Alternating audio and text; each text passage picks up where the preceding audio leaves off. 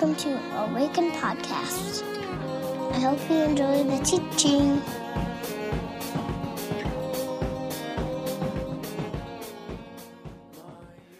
Good morning. Welcome to Awaken. We're so glad that you're here joining in this time of worship with us. I'm Kathy Solomon, the Director of Community Life, and before I share a call to worship, just a few little details to go over. We're so glad that you're here, and we are following mask mandates from the CDC and in St. Paul. So while we know it's not everyone's preference, we really value keeping everyone as safe as we can. So thanks for adhering to that. Also, parents with little ones, we realize kids are going to be squirmy. I mean, what kid is not squirmy? I'm squirmy as an adult. So it's fine. If kids are squirmy in the pews, there are activity bags in the back. And but if you find that you want to just pull away a little bit with your little one, the nursery over on this side is open, and the 2s and 3 rooms downstairs at the very kind of back of the hall, you can take them down there if kids want a little bit of a break. Also, if you're new, we would love to connect with you. We really value authentic relationships and getting to know people on an individual basis. So we have a scan card at the back, and you can scan that in and share that you're new here, or go online and let us know that as well.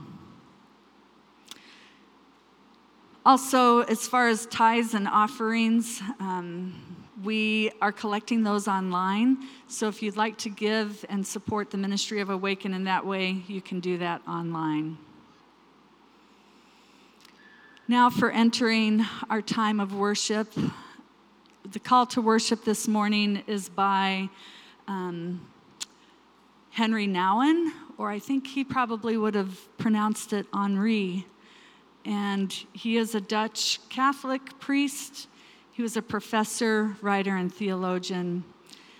After nearly 2 decades of teaching at Notre Dame and Yale and Harvard divinity schools, Nouwen lived and served at L'Arche Daybreak Community, which has individuals with intellectual and developmental disabilities. He's written many, many books, and I'm using a devotional for our call to worship this morning. The still, small voice of love. Many voices ask for our attention. There is a voice that says, "Prove that you are a good person." Another voice says, "You'd better be ashamed of yourself." And one that says, "Be sure to become successful, popular, and powerful." Also a voice that says, "Nobody really cares about you." But underneath all of these often very noisy voices is a still, small voice that says, "You are my beloved. My favor rests on you." That's the voice we need most of all to hear. To hear that voice, however, requires special effort. It requires solitude, silence, and a strong determination to listen. That's what prayer is. It is listening to the voice that calls us my beloved. As we continue this call, I want to take this time to give an invitation to a breath prayer. Breath prayer is as simple as inhaling, and as you inhale, you repeat some words, and as you exhale, you repeat words. So as you inhale and exhale, breathe in these words: "I am beloved." And on your exhale, be loved. So inhale, I am beloved. Exhale, be loved. I will give you just a few moments to practice this breath.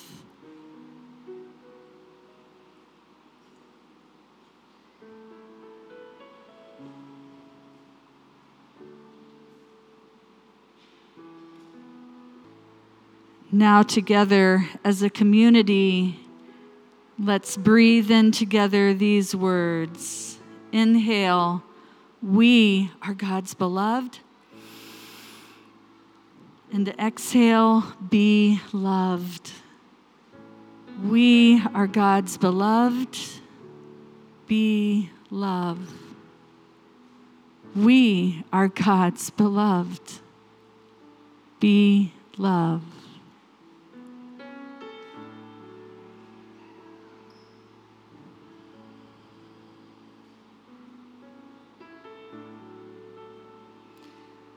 And God, may we continue to hear your still small voice speaking our belovedness with each breath, and we come fully present as a beloved community in worship this morning.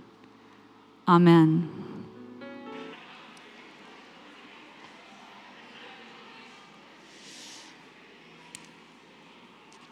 Well, good morning. Good morning, everyone. My name is Jenna. If we haven't met, I'm the executive pastor here at Awaken. Okay, for those of you who maybe don't know, that little woo when I introduce myself comes from my brother, so I don't feel like it really counts. I'm not really that important around here. But I'm very glad to be teaching. The next couple weeks, you'll hear from me today. The next 2 weeks, you'll hear from Pastor Judy Howard Peterson. That name doesn't mean anything to you. That's okay. Pastor Judy was one of my pastors when I went to North Park in Chicago. And there are very few pastors whose every word I hang on. I'm not going to promise that experience for you, but she is worth listening to and just has more wisdom and, I don't know, a life that reflects all the right things in my mind. So she's an important person in my life. Very excited for you guys to get to hear her. While Micah is away for the next couple weeks on the Camino, if anyone knows what that is, it's a spiritual pilgrimage of sorts in Spain. So I will be holding down the fort. So it's good, but this morning we are 5 weeks into gathering again in the building, which has been so good and sweet. And out of that, we started this series called Proximate. And it's attempting to answer this question of, we've had 73 weeks away, and this is a pretty intense transition back to gathering in a building with people. Like, how do we actually be together again? How do we process everything that has happened this past year and join again, all the while knowing we are still in kind of an uncertain moment? Shout out to those on the live stream and choosing to podcast. And as I was sitting with, what needs to be said, I feel like the last couple weeks we've eased in terms of our conversation, and I just kept coming back to, can we actually talk about where we are? Can we talk about, what happened this past year? And I know that many of us are really tired of talking about the pandemic, of talking about all of the other things that happened this past year. I was in a conversation with a friend of mine where I was pulling out my best question of, how was this past year for you? And he's like, at what point is that question going to get phased out? How many times can I have the same conversation? And yet, I feel like there's an invitation there to name some things, to pause, to reflect, even though I know we all come to it different. Maybe you are totally fine in the room today, and that's great. And maybe you come in with the weight of the events of this past week in Afghanistan and school board meetings and our world literally on fire in different places of the country and right? Like, it affects us. So I want to talk about it this morning. If you are new or visiting, how we handle a sermon at Awaken is it's the beginning of the conversation, not the end. So I hope this sparks conversation for you. That's my intro. If you are able, would you please stand for the reading of the word? We are in the book of 1 Corinthians, chapter 10, verses 1 through 13. Hear these words. For I do not want you to be ignorant of the fact, brothers and sisters, that our ancestors were all under the cloud, and that they passed through the sea. They were all baptized into Moses in the cloud and in the sea. They all ate the same spiritual food and drank the same spiritual drink, for they drank from the spiritual rock that accompanied them, and that rock was Christ. Nevertheless, God was not pleased with most of them. Their bodies were scattered in the wilderness. Now these things occurred as examples to keep us from setting our hearts on evil things as they did. Do not be idolaters, as some of them were. As it is written, the people sat down to eat and drink and got up to indulge in revelry. We should not commit sexual immorality, as some of them did, and in one day 23,000 of them died. We should not test Christ, as some of them did, and were killed by snakes. And do not grumble, as some of them did, and were killed by the destroying angel. It did not go well. These things happened to them as examples and were written down as warnings for us, on whom the culmination of the ages has come. So, if you think you are standing firm, be careful that you don't fall. No temptation has overtaken you except what is common to mankind, and God is faithful. He will not let you be tempted beyond what you can bear.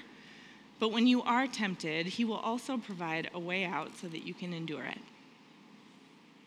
Would you pray with me?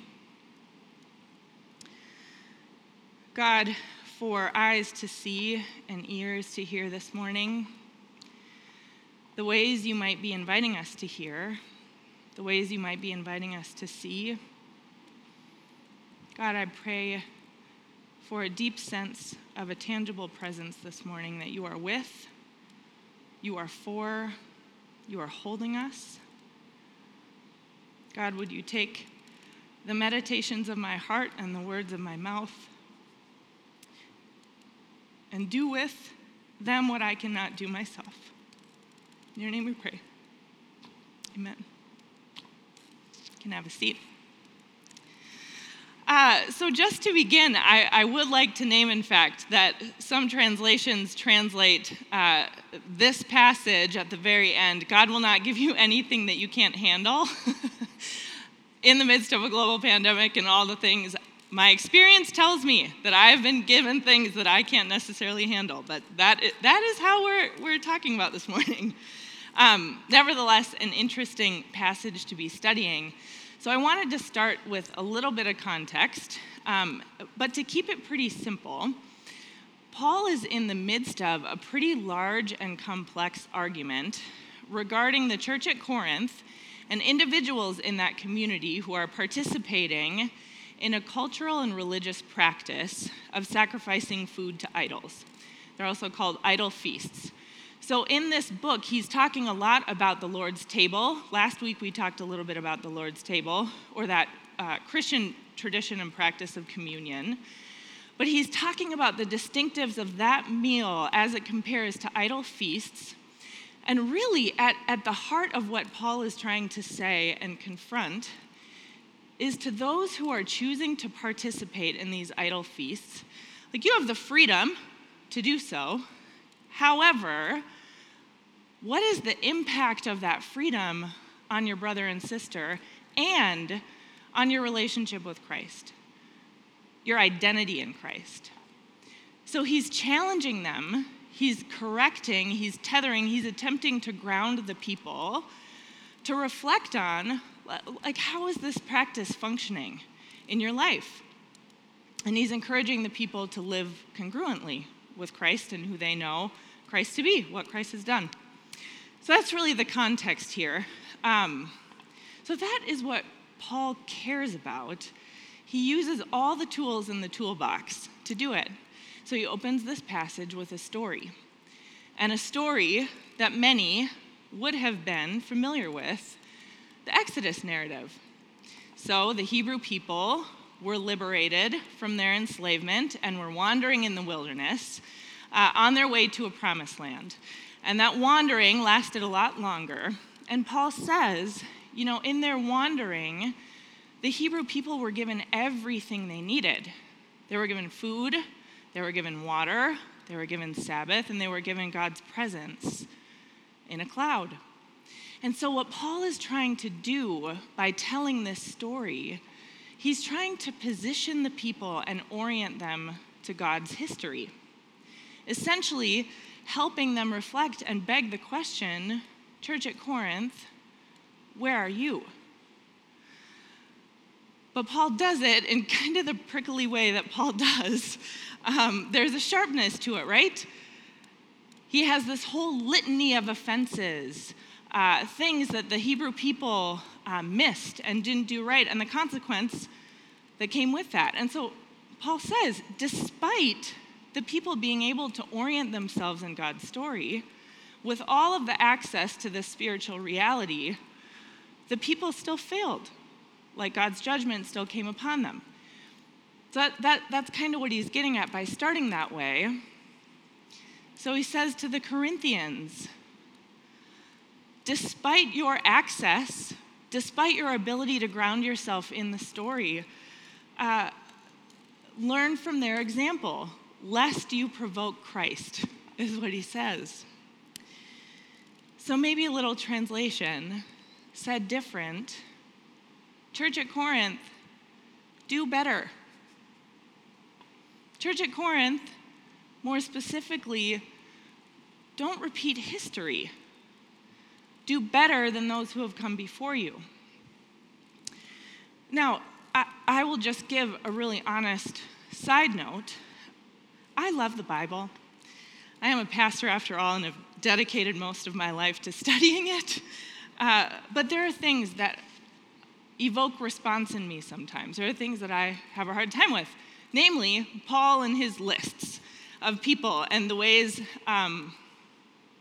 really I think what I react to in that is when we take passages like this and we unreflectively interpret and irresponsibly apply implications from these words. So what I mean by that is this.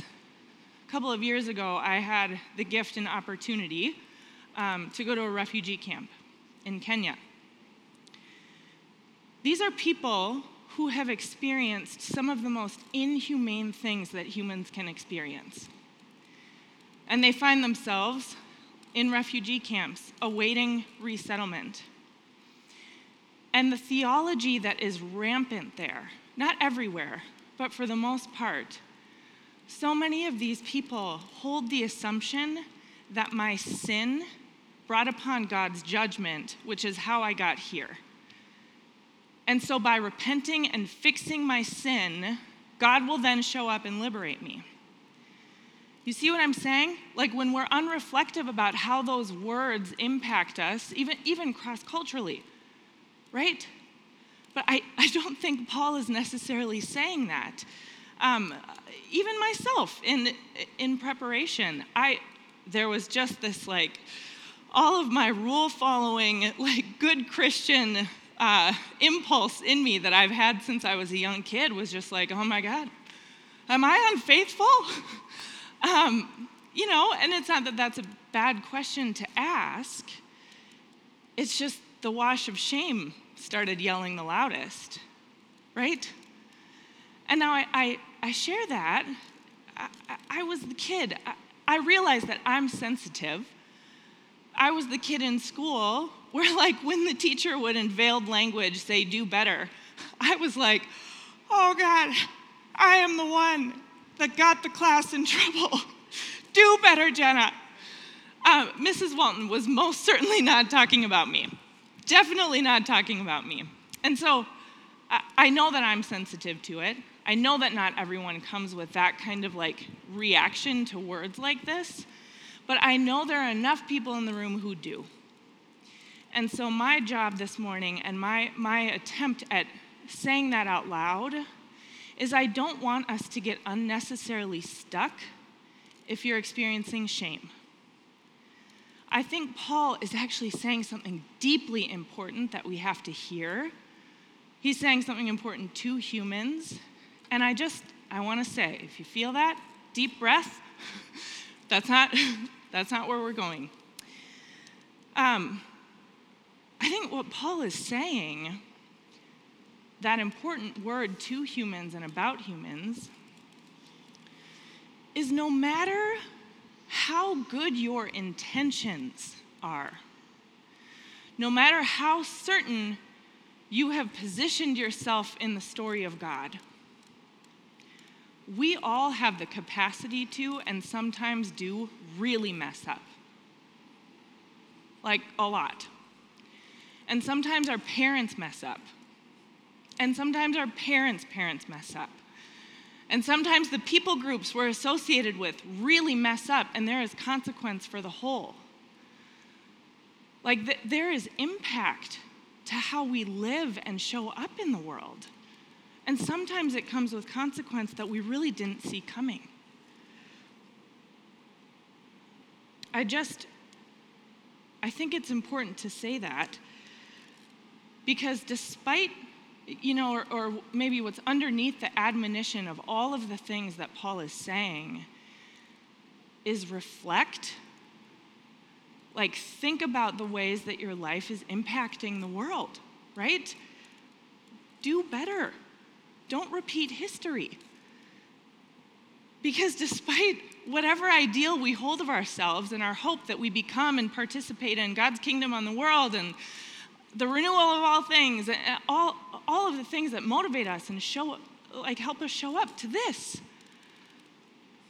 if we can't look at or acknowledge or name some of the places that are hurting, some of the places that are broken, what is it for? We have to be able to stop and look at ourselves. If this year and all we experienced together wasn't a collective unveiling of things as they are, I don't know what else it was. We saw a lot break open, personally, collectively. Some were less surprised than others. Of course, racism is actually that bad. And of course, our healthcare system is that broken. And of course, social media is a bit of a dumpster fire and not the best tool for transformation. Can I get an amen? Right? Of course. But some of us were surprised. Some of us really thought that relationship was stronger. Some of us really thought that those people who had walked with us through every season of our lives would be on the same page.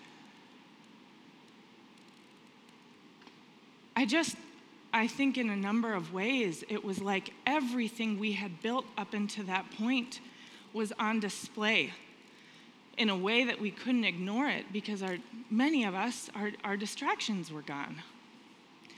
So I'm convinced this was a thing that I would often say in conversation with people. How does your family do conflict? If you don't ever talk about stuff, do you think that when all the things are happening, all of a sudden you're going to be good at talking about stuff? Right? It just showed that, okay, maybe we do conflict in this way. Right? It revealed things in us. And so, as we walked out, racial uprisings, one of the messiest elections in U.S. history, a historic trial, right? We just didn't have the distractions that we had before. And while some of us were sitting at home, bored, others were working 60 to 80-hour work weeks, trying to save lives, teach kids, make sure people had food and everything they needed to survive, right? Maybe you were too busy. Like you had to be distracted, right?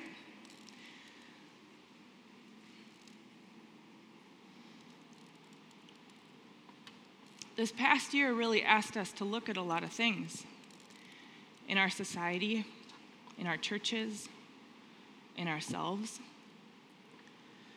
So a question for you this morning, based on what you saw, based on what you were able to see, is there a history you need to keep from repeating?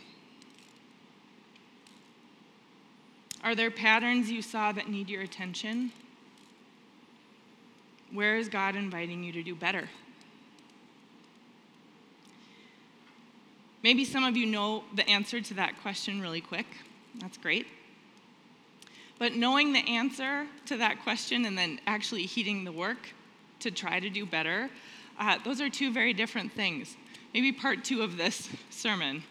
But today, it is less about that process and more about how do we stop and see before the moment gets away from us. I'll speak for myself. I'm a pretty naturally reflective person. I love introspection. That's probably why my sermon is, hey, let's stop and see for a while. But you know what I hate right now? Sitting with my thoughts and feelings. I don't want to feel. I don't want to think. I don't want to talk about it. A couple weeks ago, I didn't show up to my therapy appointment. I just didn't go. I woke up, I turned off my notifications, and I didn't go. And I lied about it, but I just didn't have it. I didn't want to think. I didn't want to feel. I didn't want to do better. So I acted like a teenager. No offense to the teenagers in the room. It was a great day. It actually was. But I share all of that not because, oh God, we got to get Jenna on the prayer list. She's not doing well. Who is well? Some of you are, and I'm very happy. I'm not trying to tell you to not be well. We celebrate your wellness. And I think for those who maybe are not having that experience, we just, on some larger level, have to say that out loud in a room together. I just don't want us to miss the moment. And I share that because I think many of us are really tapped out. Someone said it perfectly a couple weeks ago. He said, it feels like we just ran a marathon that we didn't train for, and now we have to run another marathon. And it just like, it was like, yeah, that's it. Now, I still think it's important to say,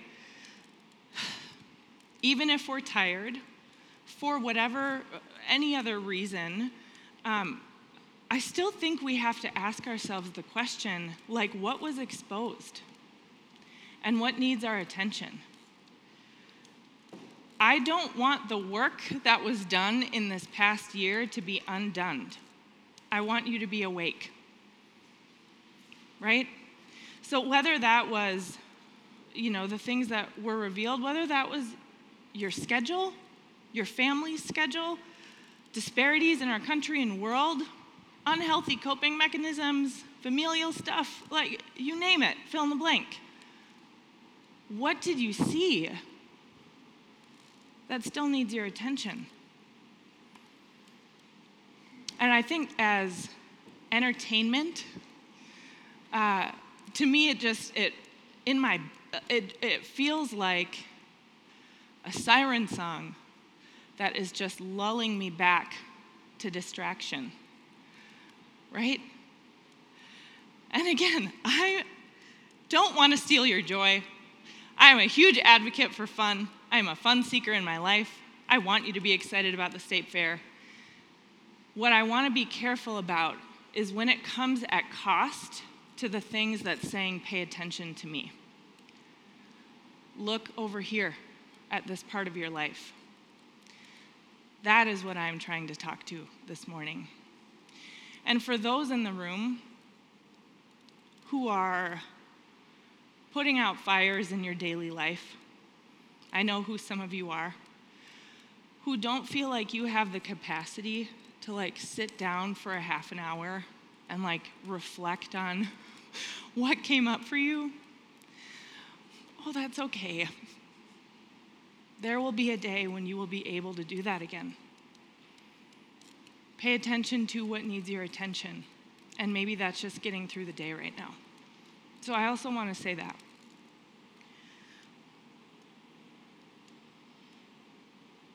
As we continue, there's another layer of that do better, don't repeat history word this morning that I want to unpack a little more. And it's this: the process is not linear. Sometimes we can name a thing, we can identify the patterns we want to break, we can want to do better with what we've been given, we can have all the right intentions to do better. And sometimes we still get lost. We still lose sight of the people that we're called to be, of who God is calling us to become. We can become like the Hebrew people, wandering. You don't do it right every day.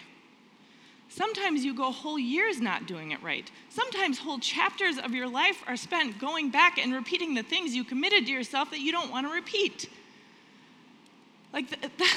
That's just the real part of it, even with the best intentions. Where do you go from there? And shoot, what happens if you do worse than those who have gone before you? Are you just doomed to be God's vessel for judgment and to be an example of what not to do for future generations? I kind of feel like Paul said that.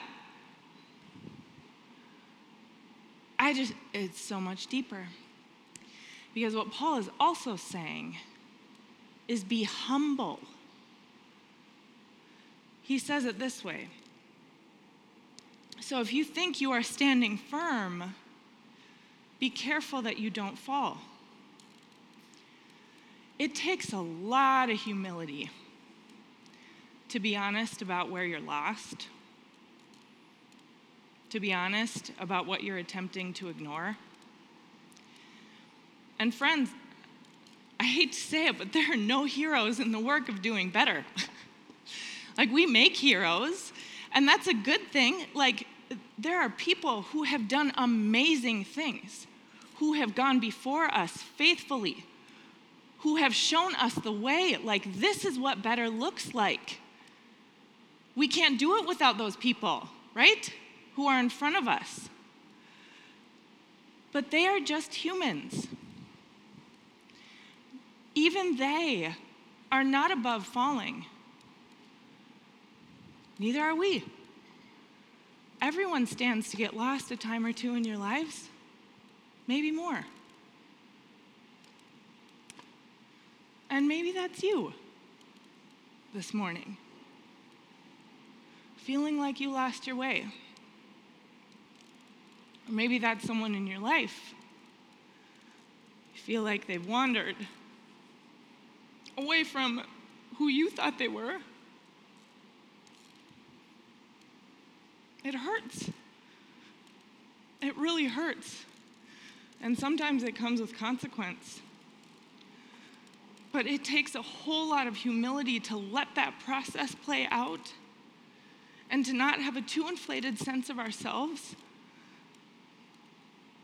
Doing better is so much bigger than just muscling through and my ability. We can't do that without God. God is the author of that transformation and invitation and revealing, right? It's much bigger than us.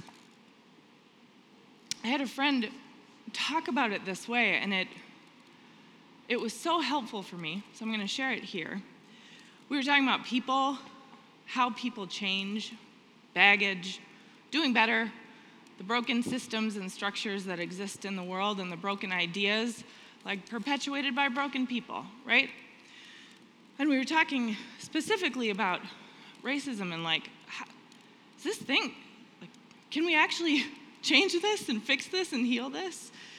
And she looked at me and she said, Jenna, like in the vision of God creating a better world, that vision in Revelation, no more tears, no more death. Like the reality of that work and the places where we are broken, it's like we're building a cathedral together. And you just have one brick. And you take that one brick and you faithfully walk it up to your spot and you place it next to and on top of those who have gone before you. That's your work. You are not the first brick, and you will not be the last. Right? But that brick comes with flaw, comes with mistake. It's maybe been dropped a time or two. But that's the work. That is trusting that there is a God that helped create that brick and is going to walk with you in the formation of that thing, in the potential, in the brokenness, in the ways that we wander.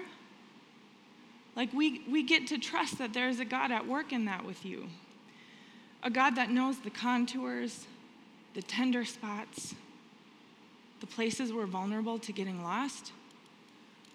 Like we don't do that alone, but it takes a lot of humility to know that, to keep showing up to that, and to keep trusting that there is something bigger at work in that process that we lean on, that we depend on. Paul continues on talking about temptation in the process and how we will never be tempted beyond what we can bear. And I think said different, you will always have a choice, an agency in who you become and how you show up in the world, whether that's in line with God or not. There will always be options in front of you to take a step back or to take a step forward. And our journey is all sorts of ways, right? God will always, in your furthest of wanderings, create a path to do better. That's just how it works. I had a couple months ago, when I did show up to therapy, I had a really good reflection that I think in some ways illustrates this. This was a reflection of mine, but I think it works. I came away with two thoughts. The first, God might not keep me from all harm. And I know maybe all of our evangelical tentacles are coming up that like, no, God will keep us from all harm. God will always protect us. Sure, and I look back at this week and the stories I held. Terrorist attack in Afghanistan, cancer, a chronic illness flare-up, a breakup, right? All of the things. Like, no matter how hard we try to protect ourselves from harm that might come our way, like, we are actually vulnerable human beings that are impacted. And there is a good God, and sometimes those things do happen. Sometimes we get hurt. So for me, that was a really important, like, okay, yeah, that's an important thing for me to remember. But the second part that feels even more significant is despite whatever harm might come my way, I will never be without a path to heal. I will never be without the option to walk towards wholeness. because that is who God is, and that is what God does. I will never be without it.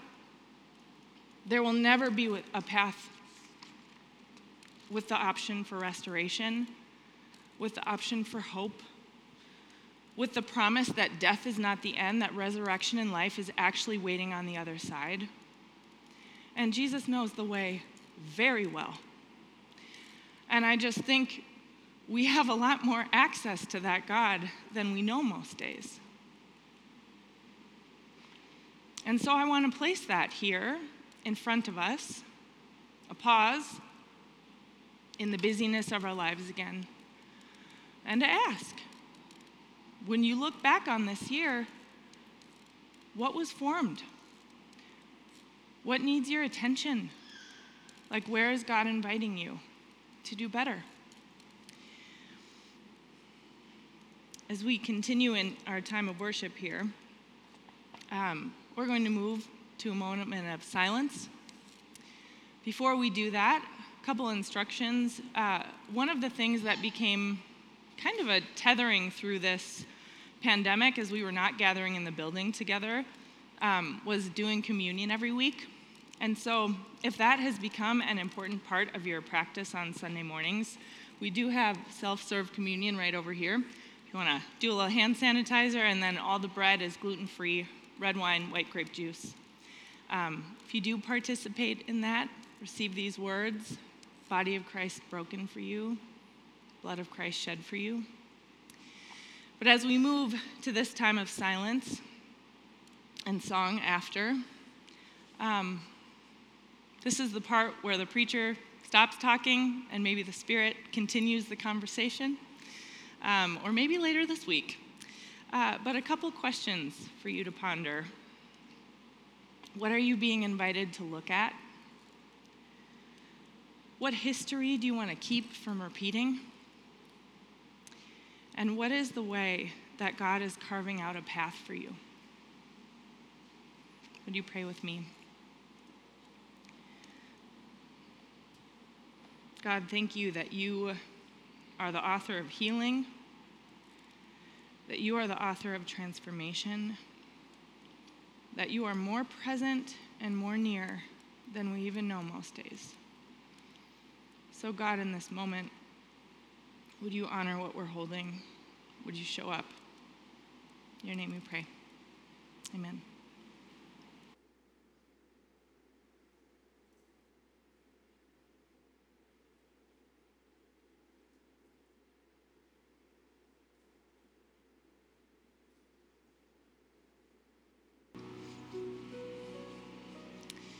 Well, friends, as you go, a couple things happening around here this week.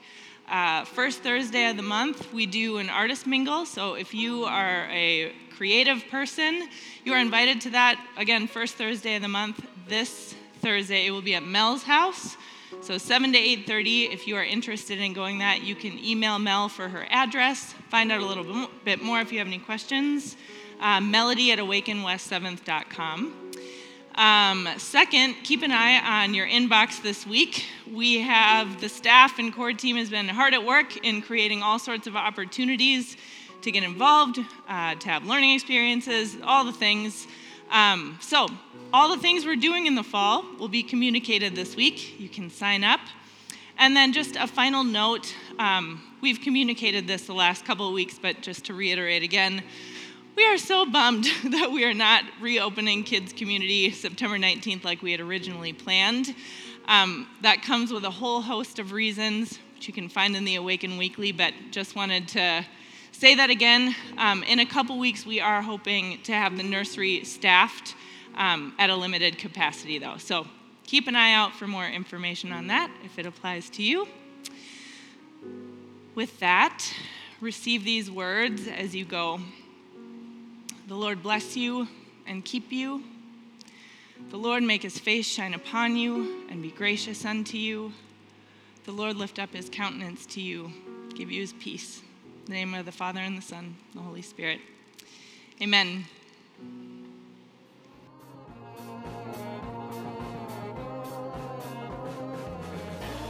Find us online at www.awakenwest7th.com. at awakencommunity.com.